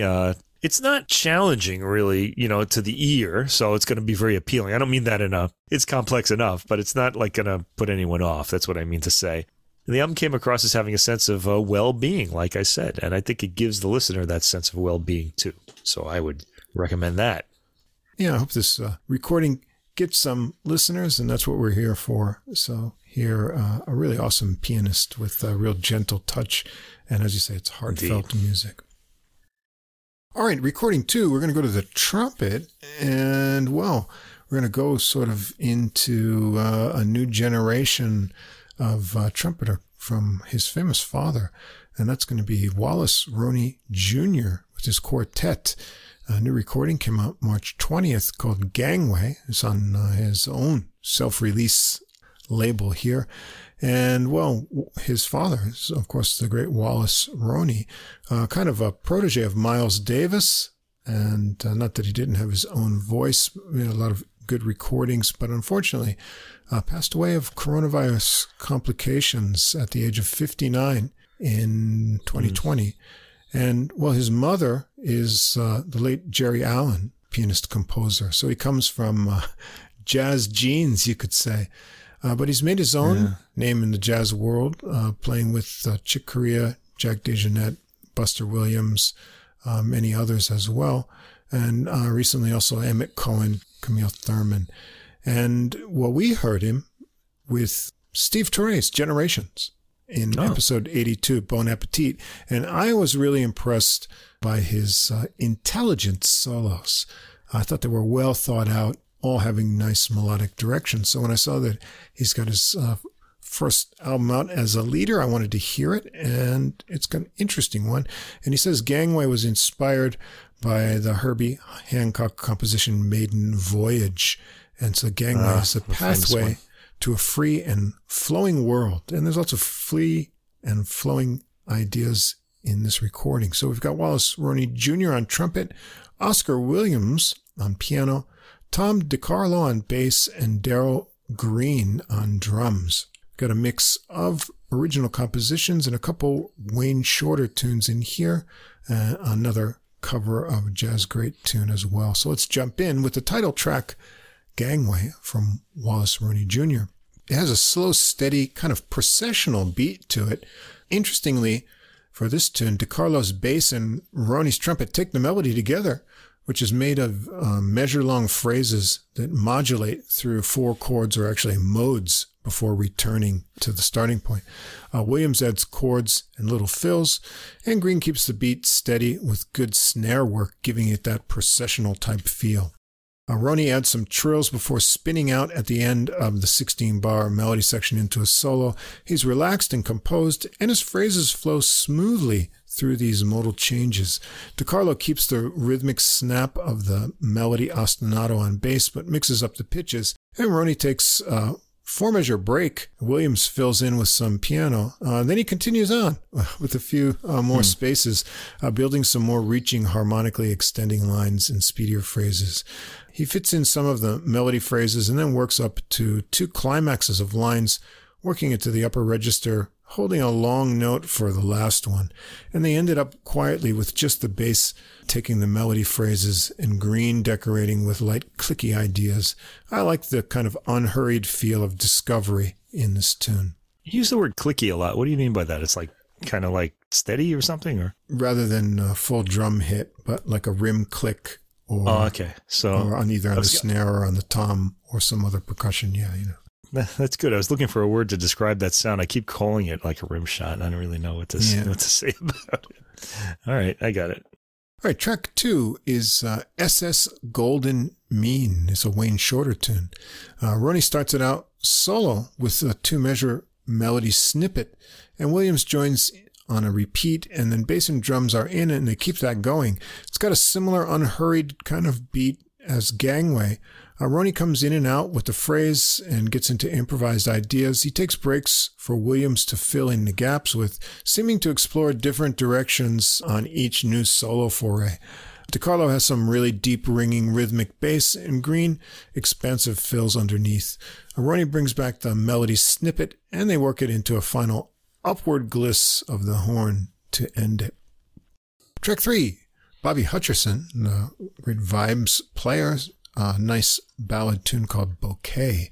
This one's got a cool 3 rising and ringing bass note ending with a piano chord kind of intro that marks out that 3/4 rhythm and set the hypnotic mood for the tune. Roney blows the lyrical melody with sensitivity and a quivering vibrato at the end of longer notes, and he has a real glowing tone. He works into a spacious solo, getting it to the upper register with some long-held notes, before getting more speedy and exploring around the chord changes. And he kind of makes a tense, warbly half-valve climax before the ending, and then hands it over to Williams. He builds some cool tensions with percussive chords on the piano and dissonances mixed with flowing phrases. Ronnie returns with some soaring lines, mixing up his articulation into a final high cry and a soft ending from the rhythm section. Track 4, Wallace Roney Jr. Original Many Stories. Another unhurried groove here. There's an 8-bar intro setting the mood. Williams is on electric piano for this one, and Green has a soft, funky beat with nice snare. Note the delayed first beat of every other measure, giving it a unique, kind of hesitated feel. A nice lyrical melody from Roney that flows smoothly over the contrasting snappy bass of DiCarlo below. It's a 24-measure AAB construction, and the B section has anticipation in rising lines and answering phrases. Williams is up first for a soft electric piano solo, building little phrase ideas into each other and getting into more rhythmic play, letting the magical Rhodes sound ring out. Roney gets a solo next. This one has good linear energy, connecting melodic ideas. He still leaves nice gaps between phrases, has some false fingering fun on the way, and ties it back into the melody, working 2 runs through this time to finish up with nice funky drum work from Green over the final B section. Track 5, another original from Roney, Nostalgia. Shifting gears into a more hard bop style here. This one has got some tricky polyrhythmic stuff going on. Roney takes the melody of rising long notes and phrases into falling lines. The cymbals mark out a fast 8-beat feel over a triplet figure bass line, and the melody notes anticipate the downbeat, so it almost makes you feel like you're missing an 8th note, giving it a forward push. But then it changes up to a halftime feel where the bass switches to half notes and the last 3 measures of that 8-measure phrase. So, well, if you count it in 4, even though it has that 8-beat feel at the beginning, you'll get a 32-measure AABA form with the B section is the same, but it's a modulated version of the A. So it sort of goes up and then it comes back. Williams is off after that melody construction with a piano solo, darting explorative lines under Green's dancing cymbals. The piano sounds a bit recessed and echoey in the mix here, I thought. Roney has an agile solo with speedy lines, but some cool interval ideas and modulated figures. Some kind of Woody Shaw influence in there as well, maybe. It's a pretty intense solo, and he works it right up to the restart of the melody. However, here, I wondered, when he restarts the melody, there's something a little bit different about the sound quality from the solo. So I wondered if this was like a edit or repunch in for the melody. Interesting, yeah. Just caught my attention. They get a slowdown on the last phrase, ending, and a few improvised ideas from Roney to end it. I caught that recessed quality of the piano too. Yeah. It was kind of... when you're a trumpeter and you're the only real melody instrument, you don't have a sax player to sort of trade things off. It is going to tire your chops a lot going, from melody to solo and then back to the melody. So it's a heavy load to carry. Then we've got track 6, another Wayne Shorter tune, Plaza Real. It's a busy and funky drumming here from Green, and DiCarlo and Williams work some tight syncopated bass and piano for the intro. Roney comes in with the uplifting melody, the shining tone. Williams gets a piano solo first. He has snappy ideas around DiCarlo's throbbing bass pulse. Roney follows with a snappy and nicely phrased ideas and confident high register reaches in his solo. He makes good melodies through the unusual jumps of Shorter's chords in this composition. And then it comes back to another melody line. The rhythm section keeps the funky tight groove going to take it out. Track 7, Wallace Roney Jr.'s original Phantom Zone. And yeah, it is Phantom Zone. Whoa. Spacey, phasey Rhodes and synthy sounds open this one up. DiCarlo has an aggressive bass rhythm going. Roney has the harmon mute in here as synthy lines attack.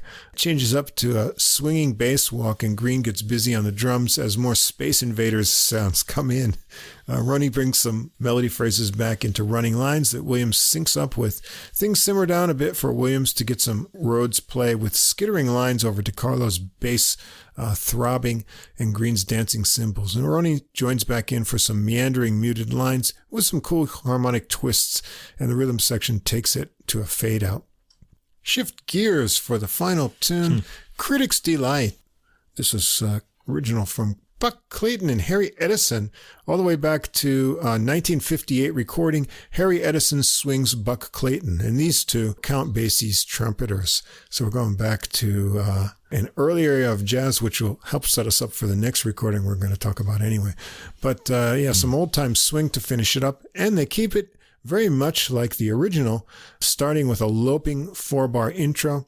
And Ronnie surprises here, overdubbing a second harmony part to recreate the original 2-trumpet version, both parts muted. The original also had Eddie Costa on vibes, so I was hearing that in my mind because I have this record somewhere. Williams takes the contrasting B section of the melody on piano himself, and then he solos first on piano, a nice snap in his swinging lines. Ronnie starts out with tasty bluesy licks and makes a swinging melodic solo, showing his respect for the tradition and older styles of jazz. They take it through the melody again, this time giving Green a drum solo on the B section and finishing up with some final phrase repeats to a happy ending. And that's it. So I thought it's a nice initial solo outing for Ronnie without a sax partner to share melodic duties with. He's doing all of the heavy melodic lifting here on his own. The recording covers a lot of stylistic ground. I like the arc of the program. It starts with these medium kind of settled grooves. We got a ballad and then moves into more aggressive rhythmic numbers. It finishes up with some time travel to this older style. On some numbers, the soloing is more free-flowing. Ronnie coming in and out and exchanging with Williams. I enjoy his thoughtful solo sense of space and direction, and he usually arrives at a real destination with the storyline in his solos as a sign of maturity. Very nice in a young player. The rhythm section is tight. Green has a lot of variety of grooves and active cymbals. DeCarlo's bass is aggressive and snappy. Williams has a variety of accompaniment approaches and good solos on this album as well. So let's see where Ronnie decides to take his music next. Yeah, I thought as a trumpeter, he had a really unique tone. He plays out like really strongly. And it kind of put me in mind because we had listened to, we were listening to all this classical and jazz all week. So of the voices on the Rachmaninoff recording, because the Russian kind of choirs just sing these really loud, bright tones. And I felt like, well, obviously without the Russian element, he had that similar kind of loud and bright tone. And he also had a really great recording on this. I thought the drums laid down some pretty complex rhythms for the rest of the band to play over. Yeah, good. So you couldn't really get like a gliding kind of groove out of him because he's often sort of doing a lot of different things that didn't allow that to happen. I thought the trumpet had a really soulful feel to the playing too. Yeah, the compositions were a bit of a departure from what we usually hear too, and I think a lot of it comes from the drumming. He was unique as well. So the drummer really caught my attention on this recording because I felt like he was kind of like had a lot of like sort of stuttering beats, and then the trumpet would play like really smoothly over that. I thought it was a really interesting contrast. Yeah, interesting album. Yeah. The trumpet tone was something that really drew me in as well. It was a sort of unique tone, really strong. Yeah, it's interesting. I'm glad he's composing, and I really liked the nostalgia piece. That was a lot of stuff going on there rhythmically to figure out. So, yeah, hopefully, he gets another recording as a leader out soon with more original music, as well as what he's doing with all these other bigger players now. So, yeah, hope to hear more from Wallace Roney Jr. Like you, I'd like to hear him say with a sax player, just for the contrast, because he has this really strong tone. And I bet the sax would be a little softer and it would sound really, really good. Anyway, check out his playing on Generations, the Steve Turre album. It was really nice on there, which was the idea of older and younger jazz generations together. It was a great recording. All right, we're going to end things up with another favorite of the podcast, and that's drummer Snorre Kirk with his new recording, Top Dog. This just came out March 24th on Stunt Records, and we first heard Snorre Kirk back in episode 8, Piazzolla ×2 and a European Jazz Review. That was the title of it. And this was God. Yeah. What were we thinking? What were we thinking?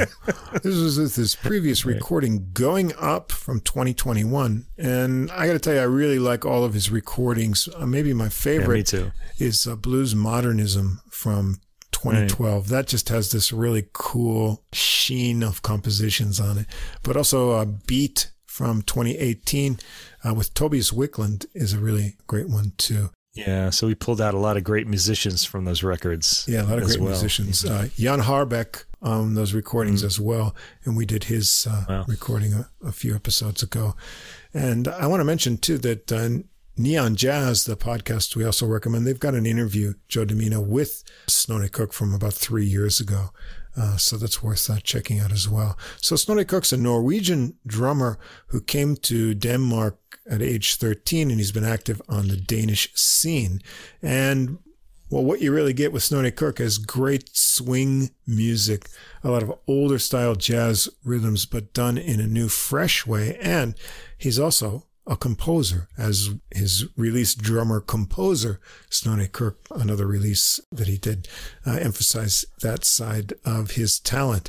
And we heard him last time with the American saxophonist Stephen Riley, who's got that real airy, fat tenor sound. You know, think Ben Webster, Coleman Hawkins, players from eras past. And so he's teamed up here again. Now let's see. I'm going to get through these names. We're going to butcher some pronunciation as usual. Oh, boy. So on this recording, we've got on bass, Anders Kroh Feldstedt, you would say. He was also on the Going Up recording. Snorri Cook on drums and compositions, of course, the leader here. A new element in Cook's recordings. The first recording I think he's done with a guitarist, which adds a subtle element to this nice swing. Mads Kolby Olesen. On piano, Magnus Hjorth, also on the Going Up recording. On tenor, as I mentioned, Stephen Riley, and another saxophonist on tenor, and also listed on alto, Michael Bleicher here. So we've got two saxes, sometimes together, sometimes on other tracks, and all the compositions are by Snorri Cook. And so let's start out with the first track, Working the Night Shift. And we're going to start out with the blues, the 12-bar blues, and Hjorth gets once around to start it out with the bluesy piano lines and trills. Check out Cook's subdivided cymbals and rim hits. You can hear Olesen's rhythm guitar strumming out the chords. It's that very subtle, lightly amplified old style swing guitar there. Next time around, both saxes are in on a lazy lined melody with nicely harmonized notes there, and Hjorth fills in the gaps with bluesy piano fills. Once more, around the melody, Bleicher's solos, breathy and cool, matching the lazy bluesy mood, getting 2 rounds before they take it out with another round of the melody. I just want to mention that that first track kind of reminded me of that Fats Domino song, Blueberry Hill, a little bit, in the way it felt, the way it moved, yeah. It's a cool one to start. Track 2 is the title track, Top Dog, and it's a happy, swinging number. The melody is a 32 measure AABA form with cute piano descending hits into bass lines carrying the rest of the melody. The B section has bouncy piano chords. Feldstedt is up for a solo first. He has great bouncy and nice melody lines in that solo. Hjorth keeps the cute piano figures marking things out, and Cook has really light drum accents. And Riley set out on the melody, but he's up next for a hard swinging solo as Cook gets things really swinging on the drums. Hjorth follows on piano with some fun upper register playful rhythmic lines in his solo, and once more around the melody with fun bass lines to close it out. Track 3 on Late Nights, and we're back to the blues, a very slow minor 12-bar blues here. The 4-measure rhythm section intro of alternating chords sets the mood. This kind of reminds me of that blues modernism recording, some of the compositions on there. Riley comes in with the sparse melody, half tone and half air. It's you wonder if the notes are going to make it out sometimes. It's a little bit of the Jan Harbeck kind of approach. I think Snorri Cook must like that sound because he's got another like sax that makes that sound again. It's interesting. The bass on this tune really rings large, but you'll have to turn it up really loud to hear Kirk's delicate brushwork underneath. It's almost like he's hiding in there. Hjort fills the phrase gaps with bluesy piano. It's pretty sparse, but I don't hear any of Oleson's guitar on this one, so I think he's sitting it out. They take it around the melody once more. Riley gets some flutters going into his solo, and he blows some cool, tricky, fast figures, and his airy playing is super soft.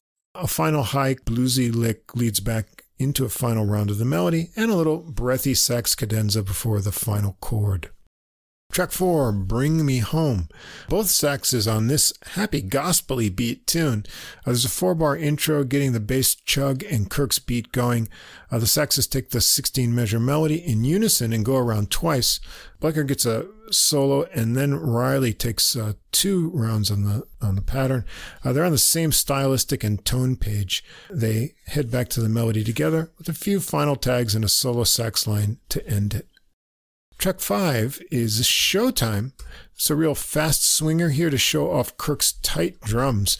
There's an 8-bar intro with great chugging bass from Fjellstad.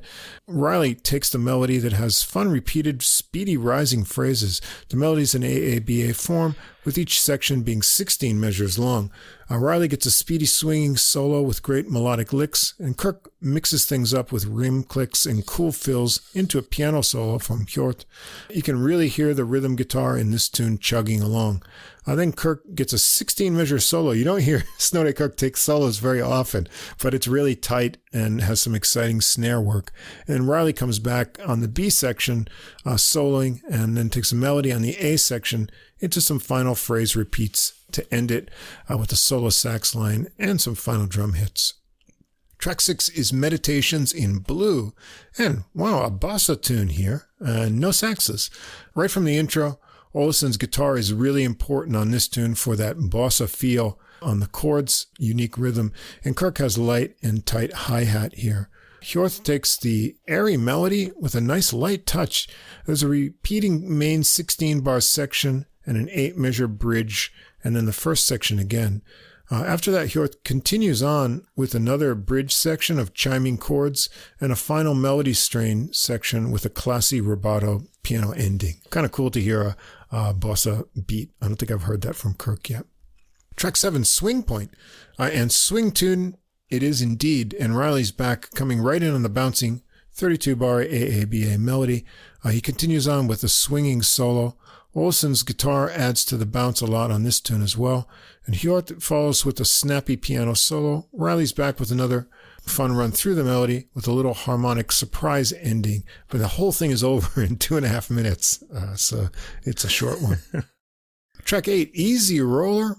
A medium swing beat on this one. Yeah, easy rolling it is indeed. The rhythm section takes it around the 32-measure AABA form, once with no melody, just fills from Hjort on piano, and then Bleicher fills in with the melody the next time around with soft, sassy phrasing.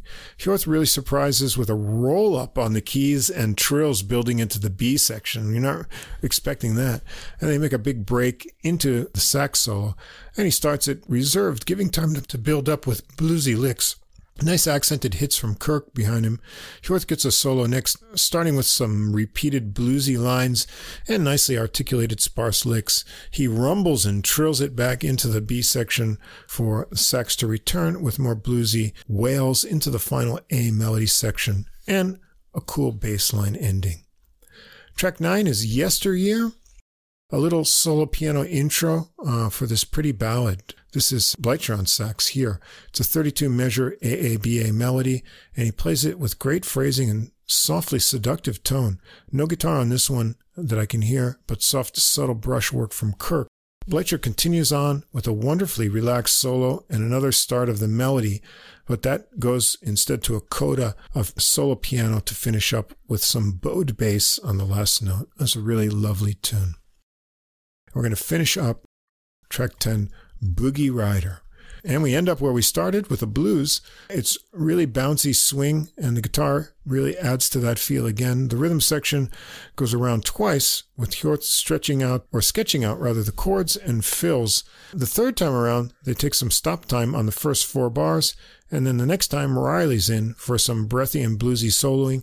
He drops out for a round, and the rhythm section goes once more around by themselves, and then Riley joins back in for final 2 rounds, fitting phrases between the piano figures. And that's it. And the big problem with this recording is it's too short. It's too short. It's only 38 minutes, leaving you wanting more swing. But it's been a lot of fun. Yeah. There's a lot of variety to Kirk's subtle swing beats. And even though this is, an older style of music, it doesn't sound dated. It's like swing has just been discovered. Riley and Blecher have the really perfect tone and approach for this music. Riley's a bit more breathy, but I enjoyed Blecher a lot on the Yesteryear ballad. Fun and varied compositions from Kirk, bouncy and moody blues, upbeat, happy swinging melodies, a really great ballad, and even a bossa on this recording. This goes happily next to all of my other Snorri Kirk recordings on my show. Yeah, me too. Yeah, so when you say it's too short, it means that we wanted more, not too short that, they didn't do enough. Yeah. We would have liked to hear more, though, because it was so good.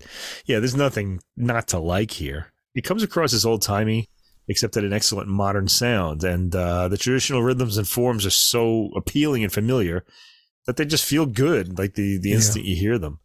It's a lot of fun. The faster tracks on it kind of made me think of the Hot Club of France, Stefan Grappelli and Django Reinhardt, because they had that quick strumming guitar sound that we're used to from them. Yeah, and those are just such sunny, cheerful pieces, and I was getting that from this too, and that made me like it a lot, made me smile. Yeah, I wrote here, my only problem with this is that I wish it were longer. Yeah. And I was also saying, like, the later tracks got shorter. Like, I thought they could have been prolonged with more solos or longer solos. I don't know. But it's a minor complaint about a very appealing album. Yeah, check out Snorri Kirk's music if you haven't heard it yet. It's really make you feel good swing music on all his recordings. Indeed. And there's a few videos, I should say, on YouTube of him with Riley, and they're really exciting performances. So, and if you haven't heard, we mentioned Jan Harbeck. Look up his recordings. Right. You can find a really good recording on YouTube, a studio of Harbeck and Tobias Wickland and Snorri Kirk. When is Snorri Kirk? They recorded. They were all on the same albums, like back in the 2015s or something, or around there. Cool to watch with Wickland's got this early 2010s huge beard and his plunger mute work. It's really visually interesting to watch that. So, and that's it for episode 109. As always, thanks to Fast Signs of Staten Island for our glowing neon logo. And let's see, next week I think we're going to go big brass, aren't we?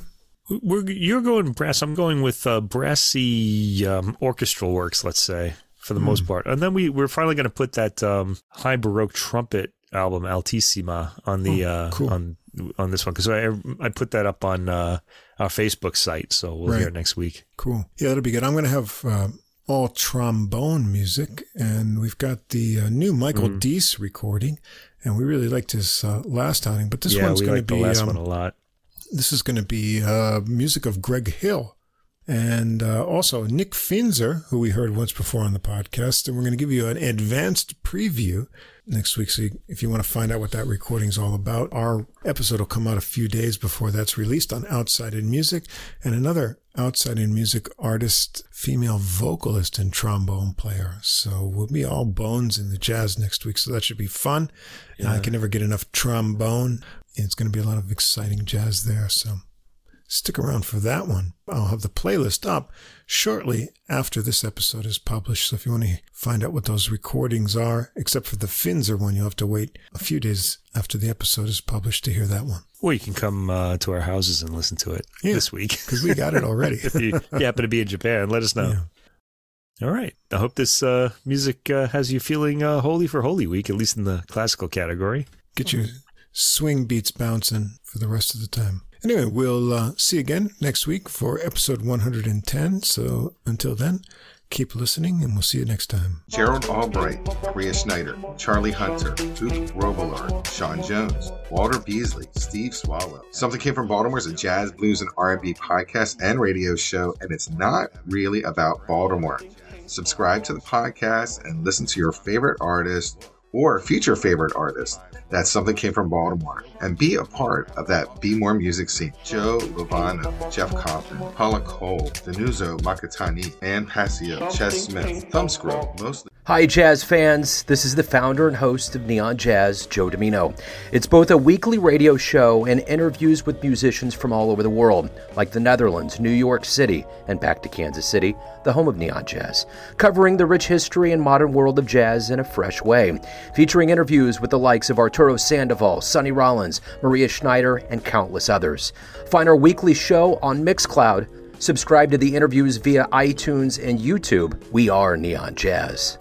Same difference. Two jazz fans, one jazz standard. A review of a single jazz standard through music, history, and stories. And this is AJ. And this is Johnny. If you are a jazz fan and you like jazz standards, bebop, show tunes, ballads, you name it. Yeah, we've got them here. We drop a new show on you every other week, and we take a standard and we listen to a few different versions of it. Same difference. Come join the fun. Looking forward to seeing you.